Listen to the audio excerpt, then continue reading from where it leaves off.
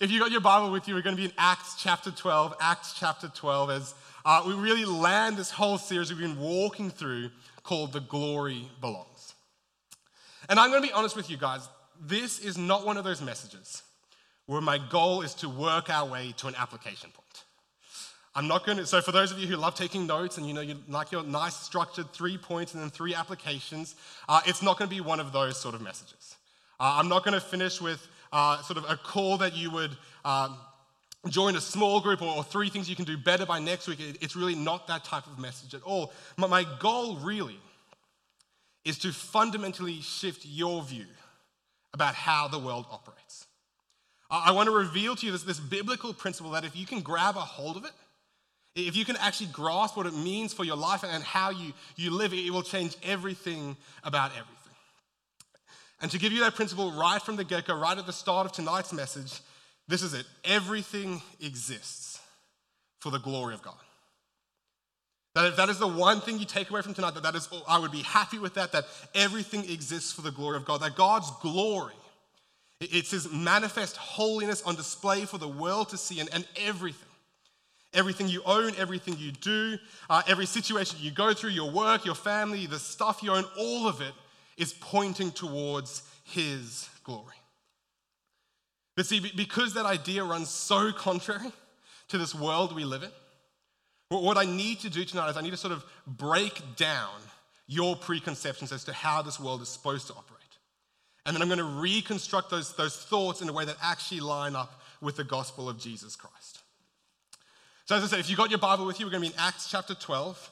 And where we're jumping into things tonight, we're coming in at the tail end of this series of events that takes place around 10 to 14 years into the life of the church.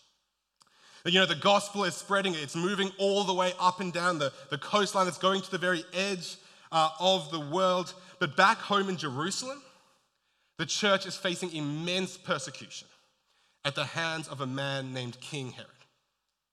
And look, in case you're new to Bible study, this isn't the same King Herod from your nativity scene.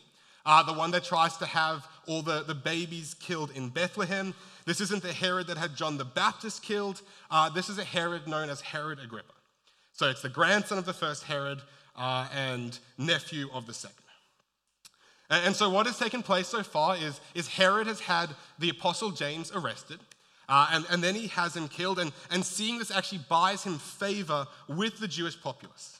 He goes ahead and he arrests the Apostle Peter as well. And his goal there is to do the exact same thing. He's going to arrest him. He's going to leave him locked up for 7 days over the Passover festival. And then he's going to execute him as well. But what we saw last week is God steps in and through miraculous intervention of an angel, Peter is rescued. The chains fall from his feet. He gets up and he literally walks out through the prison doors with his prison guards none the wiser. And so what you need to know about the story as we jump back into it tonight is that means Herod has been made an absolute fool of. That Herod arrested a really well-known public figure, the Apostle Peter. And he put him in like the highest security prison he could possibly find. He chose 6 elite Roman soldiers to guard him day and night, 2 of them literally chained to his legs at all time. And yet somehow, the morning of the execution comes and Peter is nowhere to be seen. And look, like Herod's pumped up this event, right? This whole move was a PR campaign for him. So he's put out the flyers, he had the date set, the billboards were painted, and yet the crowd is gathered, everyone is ready to see this execution, and it's just Herod there awkwardly twiddling his fingers saying, I don't know what's happened to him. That Herod has been made an absolute fool of. And that actually plays into the story we're about to see because Herod is the sort of person that thinks this life is all about him. That just like his uncle, just like his grandfather before him, Herod thinks the whole world exists for his glory.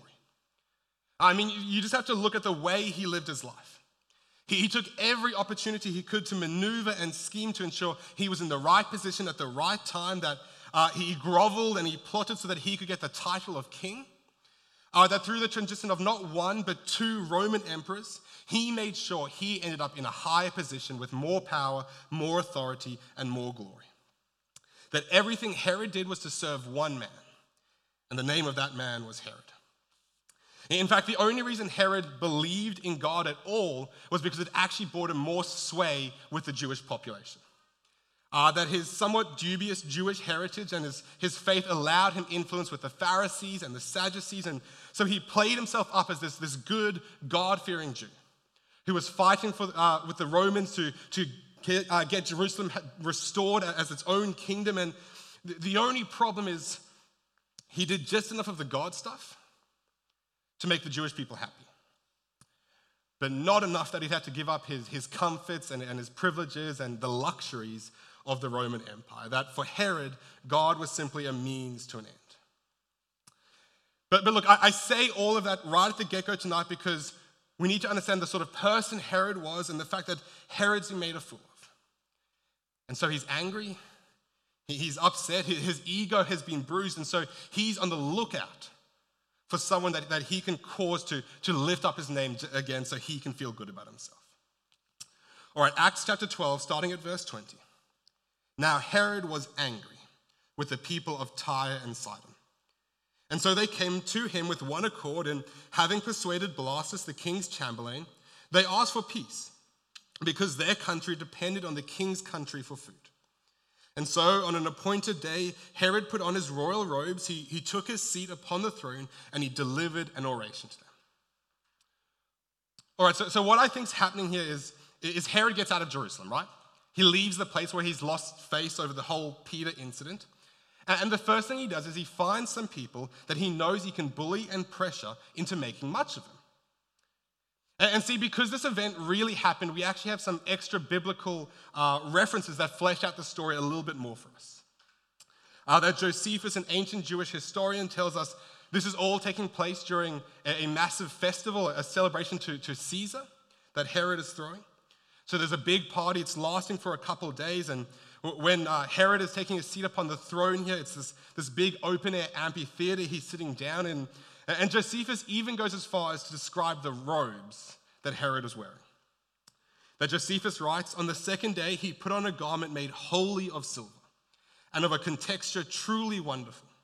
And he came into the theater early in the morning, at which time the silver of his garment, being illuminated by the fresh reflection of the sun's rays, shone out in a surprising manner. And it was so splendid that it spread a horror over those that looked intently upon it. That Herod is dressed up like a combination of Elvis Presley and Elton John, and he's covered in sequins and glitter and sparkles, and he's shining so much so that he's lighting up the whole room when he walks into it. That even Herod's outfit screams out, it's all about me. And look, church, can I just say, in the world we live in the culture we find ourselves, that idea that everything is about me, that is the dominant mindset of our entire world. That everyone from Mark Zuckerberg and Oprah to every marketing executive in the entire world would have you believe that everything around you should exist to make you feel good, to make you satisfied, to make you happy, to make you content, and ultimately to give you the glory. And how dare the things of this world not line up so that you can get exactly what you want? I mean, isn't that the story that every single Instagram post tells you? That, it's all about you, that you just need to do whatever it takes so that you can find yourself, so that you can be satisfied. Isn't that the sales pitch of every self-help book you've ever read? That, if you just wake up 30 minutes earlier, or if you just add a meditation time to your day, or if you just drink green smoothies, then you will get everything you've ever wanted. I mean, have you seen a beer commercial lately? What do they show? They show a whole bunch of really young, athletic people with abs playing beach volleyball, right? And the lie that ad is trying to tell you is that if you just consume this product, then you'll get everything you've ever dreamed of.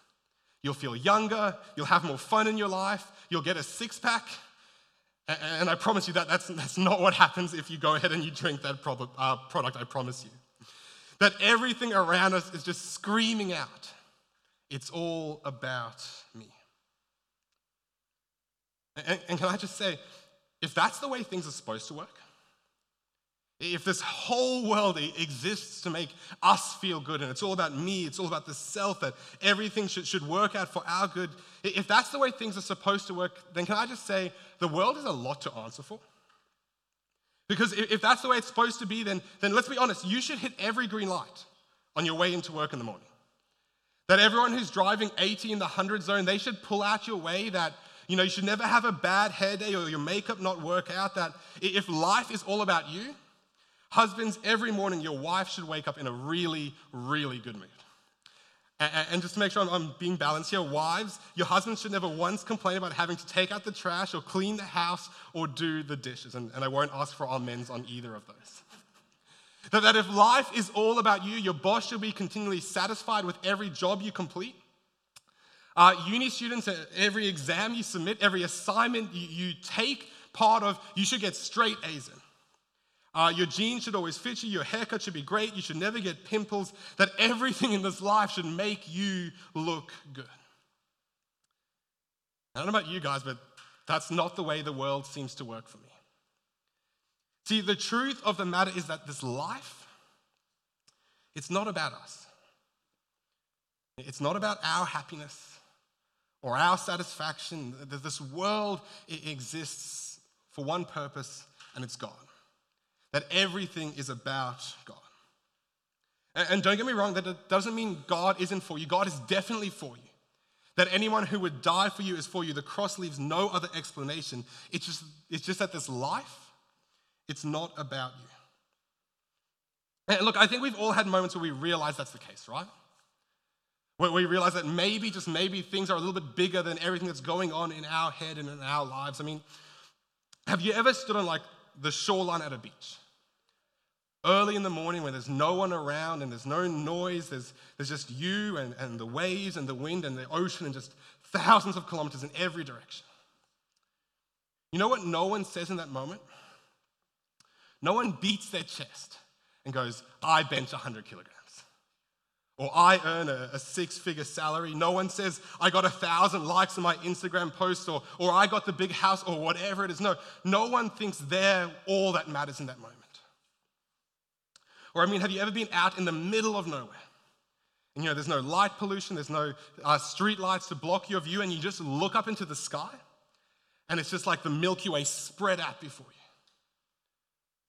No matter how successful you are, no matter how well you've done in this life, no one in that moment thinks everything is about them. No, what you probably feel in that moment is really, really small in comparison. That John Piper, when talking about this, says, it is the greatness of God. It's about the greatness of God and not the significance of man. That God made man small and the universe big to say something about himself. And see, what I want you guys to have this evening is I want you to have this Copernicus moment. That Copernicus was the first guy to realize that mathematically it did not make sense for the sun to orbit the earth. That it just didn't work out. It didn't line up with the way things were supposed to work. That the only way things would actually line up with reality is if everything going on here at earth, it revolved around the sun. And Copernicus, he was so aware that this idea ran contrary to the world around him that he didn't publish his findings until 2 months before he died. And it was only 50 years later when Galileo picked up the same work that information went public. But church, our lives should tell the same story. That it's not about us.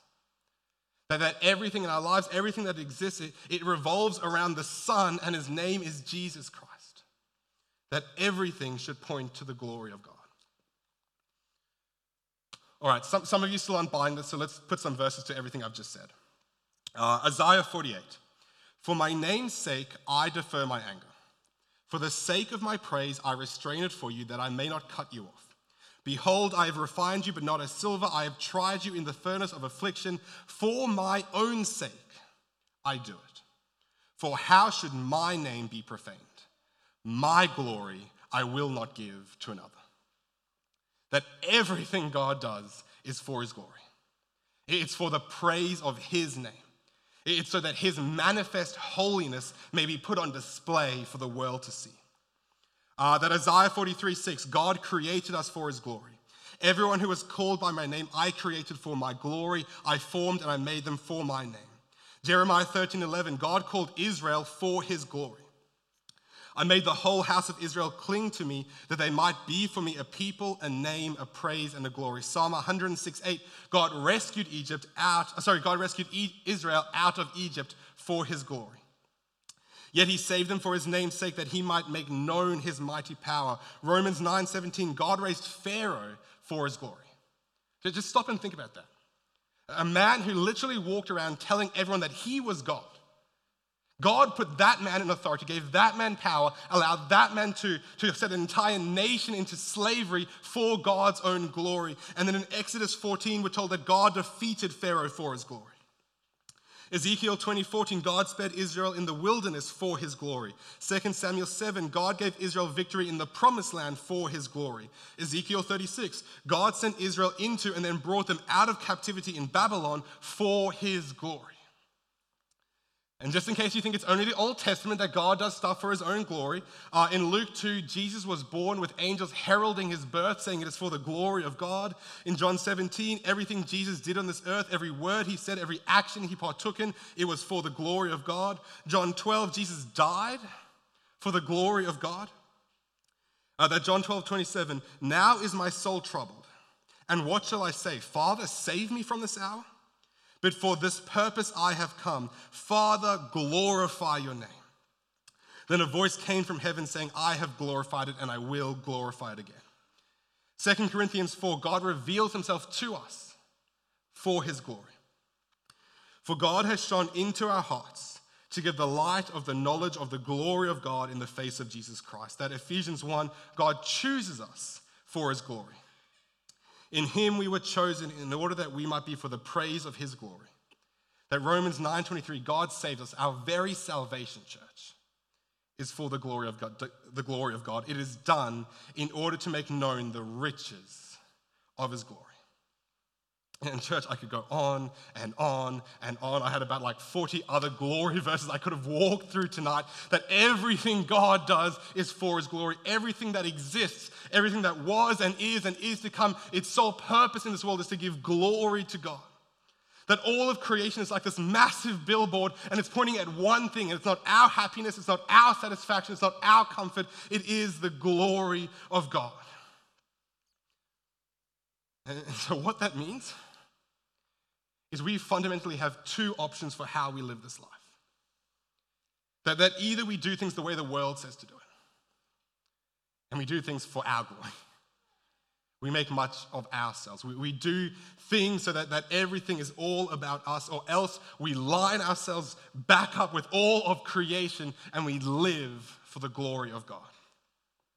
That either we make much of ourselves or else we make much of God. And see, what Herod is going to do, Herod is going to choose to make much of himself. He's going to heap glory upon glory upon glory upon himself. All right, so Herod is standing before this crowd, right? He's in this massive amphitheater and he's dressed in this immaculate outfit and he's shining and he's glittering and it looks amazing.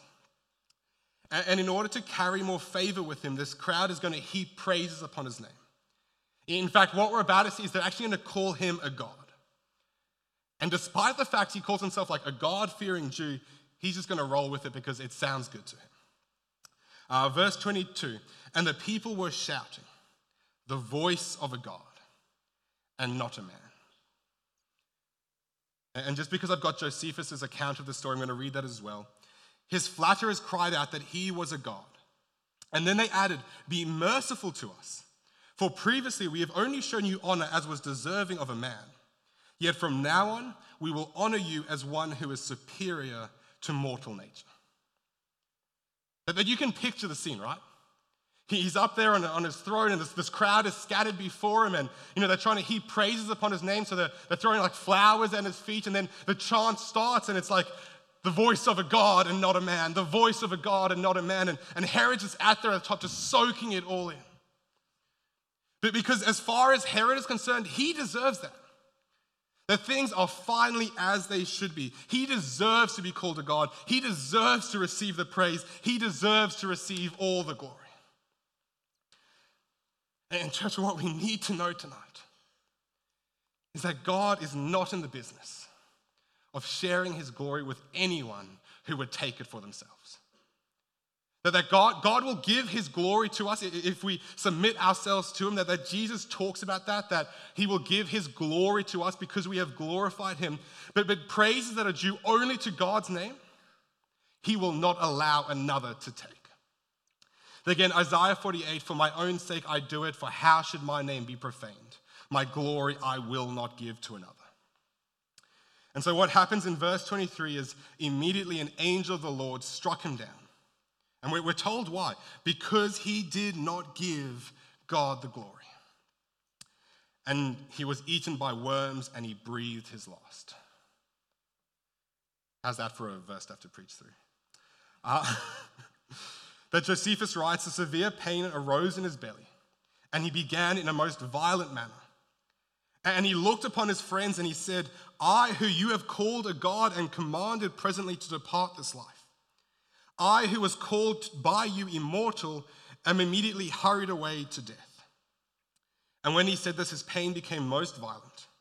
And when he had been quite worn out by the pain in his belly for 5 days, he departed this life, being in the 54th year of his age and the 7th year of his reign. That one modern-day medical expert's opinion of what happened to Herod was that his death was caused by the rupture of a hydatid cyst. And I'm just going to read the description, and I apologize if you're squeamish. It's a cyst caused by masses of maggots eating the victim from the inside out, putrefying the body as though it were already a corpse. It's a pretty grisly way to go, right? And just in case you think this is like a one-off situation, right? That this is the only time God does this sort of thing. Well, every other Herod in the Bible, the three Herods that Sandy walked through a couple of weeks ago, each and every one of them, they faced equally grisly fates. Herod the Great, so Christmas Herod, the one that tries to get all the babies killed in Jerusalem. The whole reason he did that, right, was because he had worked and he had maneuvered and manipulated in order to get the title of king.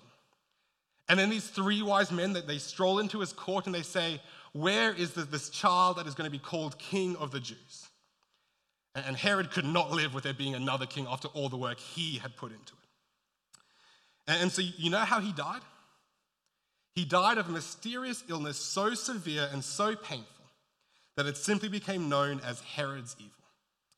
That we're told his stomach began to rot, maggots began breeding in his groin, he had a constant watery flow from his bowels, and he had an inflammation that led to madness.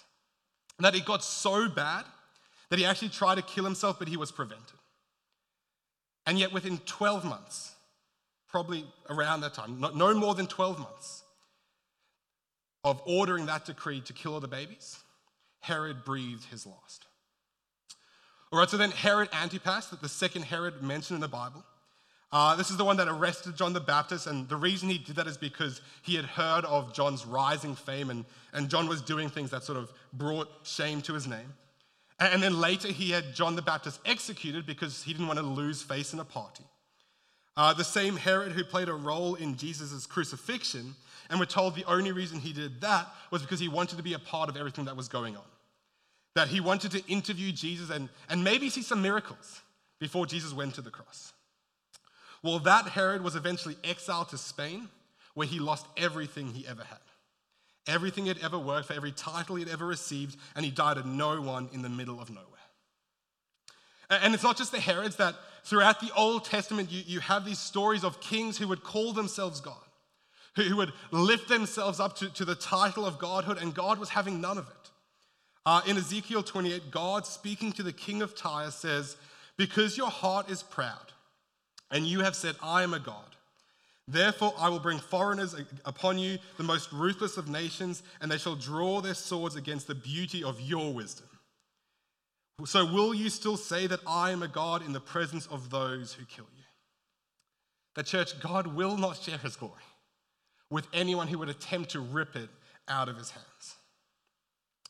And see, what's more, We actually need to understand that each and every one of us, we will glorify God. That there is no alternative, that every person who ever has walked the face of the earth, we will glorify God. That either we will glorify God by submitting to him, or else we will glorify God by being judged by him. Because when Jesus comes back, there are two options we all have, right? Either we can bow, or else we can bow. That either Jesus will be first in our life as Savior and King, or else he will be first in our life as Judge. That God's glory will either come at our expense, or it will be for our benefit. In fact, if you actually follow through to the end of the story and you jump into the book of Revelation, what you'll find is there's going to be a day when there'll be a crowd from every nation and every tongue and every people and every tribe, where every angelic being and all of creation itself will fall down at the feet of Jesus, and they will sing to him who sits on the throne, and to the Lamb be blessings and honor and glory forever and ever. In fact, in new creation, when sin is removed and the presence of God dwells in the midst of his people forever, what we're told is that the glory of God will be so all-encompassing that the city has no need of sun nor moon to shine on it, for the glory of God gives it light. That in heaven, church, God's glory will be like the air we breathe. It will be the light by which we see things, the thing by which we exist forever and ever and ever. That God's glory, his manifest holiness on display, is just like this weightiness, this heaviness that it just forms its own gravity, and it consumes everything until everything gets sucked into it, and everything in all of creation glorifies God. That, church, the whole point of heaven, it's not about us. That it's not just about the fact that we're going to have mansions and there's going to be streets paved with gold and we're going to see all our loved ones again. That, yes, all that is true, but the point of heaven is God. Heaven isn't for people who don't want to go to hell. Heaven is for people who want God, and there in eternity they will glorify him forever and ever and ever. That, church, in the end, God will be glorified because everything exists for his glory. I say all of that, and maybe the band can actually start coming up as we land this. I say all of that not to make you small. I mean, you are small in comparison to the universe, but that's not the point of tonight's message.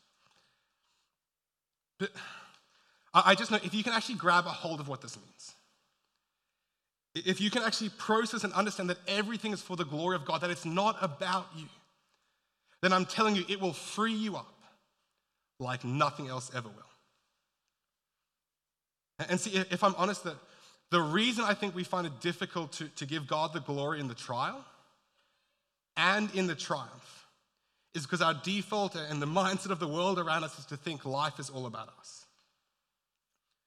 Because if life is about you, then it doesn't make sense when life is hard. It doesn't make sense when you go through trials and things suck.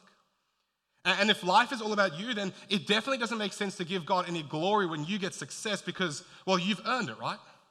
You deserve it. That if this life is all about us, then our trials are meaningless, they have no purpose, there is no rhyme or reason to them, and it is just the chaotic happenings of a chaotic and meaningless world. And if this life is all about us, then our triumphs are empty, and they have no purpose other than making us happy for a moment. But church, if the world is about God, our trials have more meaning, more purpose, more intentionality than you could ever dare dream to imagine. And our triumphs are so much greater because they don't stop with us, right? Because when we experience success, when things go well in our life, yes, we get praise, yes, we feel good, but it doesn't stop with us because we get to turn to God and we get to give God the glory. That our success and our triumphs, that they turn us to face God and we get to sing his praise through them. I mean, church, have you ever considered the reason you're going through the pain you are going through in your life is so that God may be glorified in how well you suffer? That people might look at the pain you are going through, the situation that makes no sense and there's no explanation for it, and yet despite your circumstances, you continue to praise God. You continue to glorify God in the middle of that mess. Church, that glorifies God like nothing else does. Have you ever thought that the reason you're in the marriage you find yourself in, the reason God has put you with that person for the rest of your life is so that you can show the world what it means to love someone who is broken and sinful and falls short? Because that's the way Jesus loved us first. That we can love someone despite their sins, because church, when you do that, that glorifies God. Have you ever considered the reason you're in the workplace you're in? It's not just for your paycheck. It's not so you can just click in and click out and do your 9 to 5. It's so that God can be glorified there. That you can show the people in this world around you what it looks to work in a godly way. What it looks like to honor authority when they definitely don't deserve your honor. What it looks like to love people who don't know Jesus, because church, that glorifies God. And it's the triumphs as well, right? I mean, have you ever considered that the success you're experiencing in your life, it's not just so you can get a raise, it's not so just so you can get a promotion or look good or have the big house, it's so that you can give glory to God through it. That people can turn to you and they can praise your name for a job well done or for good grades or for a promotion, and they can heap glory on you, and instead of receiving it for yourself, you get to cast your crown at the feet of Jesus and say, well, no, actually it was God that gave me this job. Well, actually, no, it was God that gave me this promotion. Well, actually, no, it was God who gave me my success and my wife and my GPA and my good grades, and I will glorify Him with all of it. Church, if our life is all about God, then our lives have so much meaning. There's so much purpose to it, and things just make sense, because regardless of the season, regardless of the situation, we can turn to God and we can glorify Him. And so as we finish this off, I just want to ask you one really simple question. Do you live your life as though that's true? Are you living like this life isn't about you, but it is all for the glory of God? That Paul writes in the book of Ephesians, whether you eat, whether you drink, whatever you do it all for the glory of God. Is that how you're living? Because I promise you, if it is, you will find more freedom there than you ever thought was possible. And look, I know I said this wasn't going to be a message with an application point, but if you right now are sitting in your chair and you're thinking about what this means, and maybe you're going right now, Liam, I don't think I am. I don't think I am living for the glory of God. How do I start doing that? And I thought long and hard about how you should answer that, and I sort of came up with two ways of responding. One begins with the end in mind, the other begins with the next step, and I know we think in different ways, so I'll just give you both. So the next step, if you want to live for the glory of God, then the next thing you should do is the next thing that glorifies God the most. That the question you should ask yourself every moment of every day for the rest of your life is, what can I do next that would glorify God the most? And when you're on the bus on your way to uni or work on Monday morning, what can you do next that would glorify God the most? When you're sitting in your office at your computer, what is the thing you can do next that would glorify God the most? When you're driving home with your family or your wife or your friends, what is the next thing you can do that glorifies God the most? And it's not always a super religious answer, because everything we do is supposed to be for the glory of God. So maybe the way you glorify God on the way home is you just turn to your wife and you tell her you love her, that you appreciate her and you're really grateful for her in your life, because that glorifies God. Maybe the way you glorify God in your office on Monday morning is you get there and you just get to work.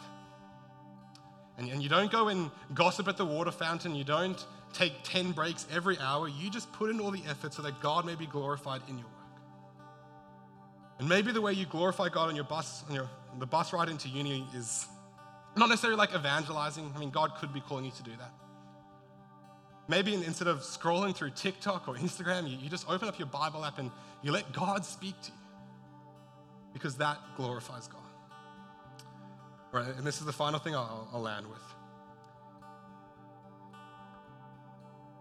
If you want to begin with the end in mind, then the question you need to ask yourself, and this question absolutely destroyed my life, so be careful if you ask it of yourself. If you could do one thing for the glory of God, and you knew it wouldn't fail, what would that thing be? And I promise you, if you actually let that question ring true in your heart, it will ruin your life. Because the only way you can faithfully answer it is if you lay down all of your desires. If you lay down all your wants and all your dreams, and you just turn to God and say, God, if you could do one thing with my life, what would it be?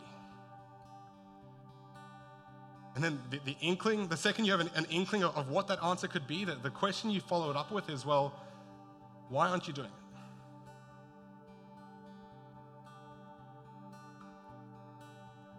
See, my response to that question, when it was asked of me, and I thought about it for a while, is I would spend the rest of my days opening up God's word and teaching it to God's people. And that meant laying aside all of 7 years of study for a job that I really enjoyed and paid really well and had good prospects for, but it glorified God to do what God was calling me to do. You see, church, at the end of the day, God will be glorified. He will. That's the only option for how this world operates. And yet, for whatever reason, he wants us to partner with him that we may choose to glorify him in all that we do. So Lord, we just come before you tonight and we just glorify your name. We make much of you in this place because you are worth making much of. And God, we just pray that you would be glorified in our pain. That you would be glorified in our relational struggles. That you would be glorified in our broken situations and our failed relationships. That you would be glorified in the situation that makes no sense to us, Lord, because you are working in that situation. And we pray you would be glorified in our triumphs as well. Lord, that you would be glorified when we get that raise. You'd be glorified when we get that good job, Lord, or you'd be glorified when we get that house. When things go well in our lives, we would not let it terminate with us, but we would turn and fix our eyes upon you and glorify you. And Lord, I just pray for every heart here, but that you would just do a work in our lives. That question would just begin ringing in our heart and our head every day, of every moment, every second for the rest of our lives, God. What is the next thing I can do that would glorify God the most in this situation?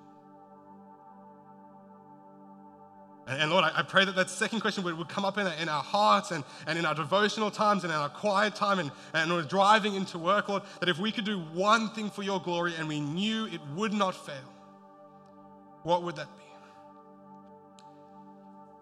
And Lord, I pray you would put God-sized dreams in our heart. Not for our sake, not for our name, but all for your glory. So we pray this all in your name. Amen. Why don't you stand together and we're just going to sing one last song of praise and we're going to glorify God together in it.